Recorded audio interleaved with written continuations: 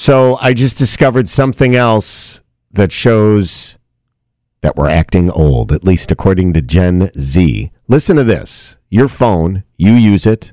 You scroll on your phone, right? No matter how old you are. But apparently, if you're older, you're scrolling wrong. Okay, ready for this? How do you scroll on your phone? You know, you pick up your phone, you got to look through stuff. I'm now doing an imaginary scroll right now in the air.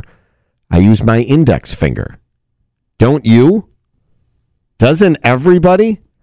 But apparently, Gen Zers say you're ancient if you use your index finger to scroll. I mean, it's called the index finger, which to me makes it like that's its job, is to be like going through stuff.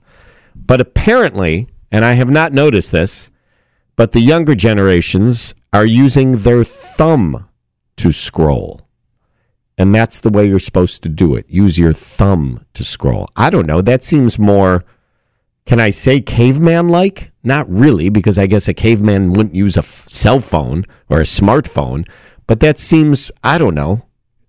Index finger seems more proper, doesn't it, if there would be a way?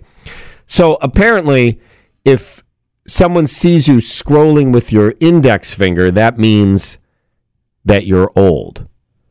Another way they could figure out if you're old is just by looking at you. But another way to find out if someone's old when they're using a phone is look how big the type is. Because I have to admit, now when I look at my texts, if someone looks over my shoulder, they think that I'm holding a children's book because the texting is so big.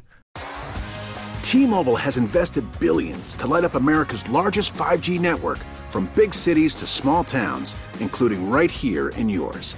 And great coverage is just the beginning. Right now, families and small businesses can save up to 20% versus AT&T and Verizon when they switch. Visit your local T-Mobile store today.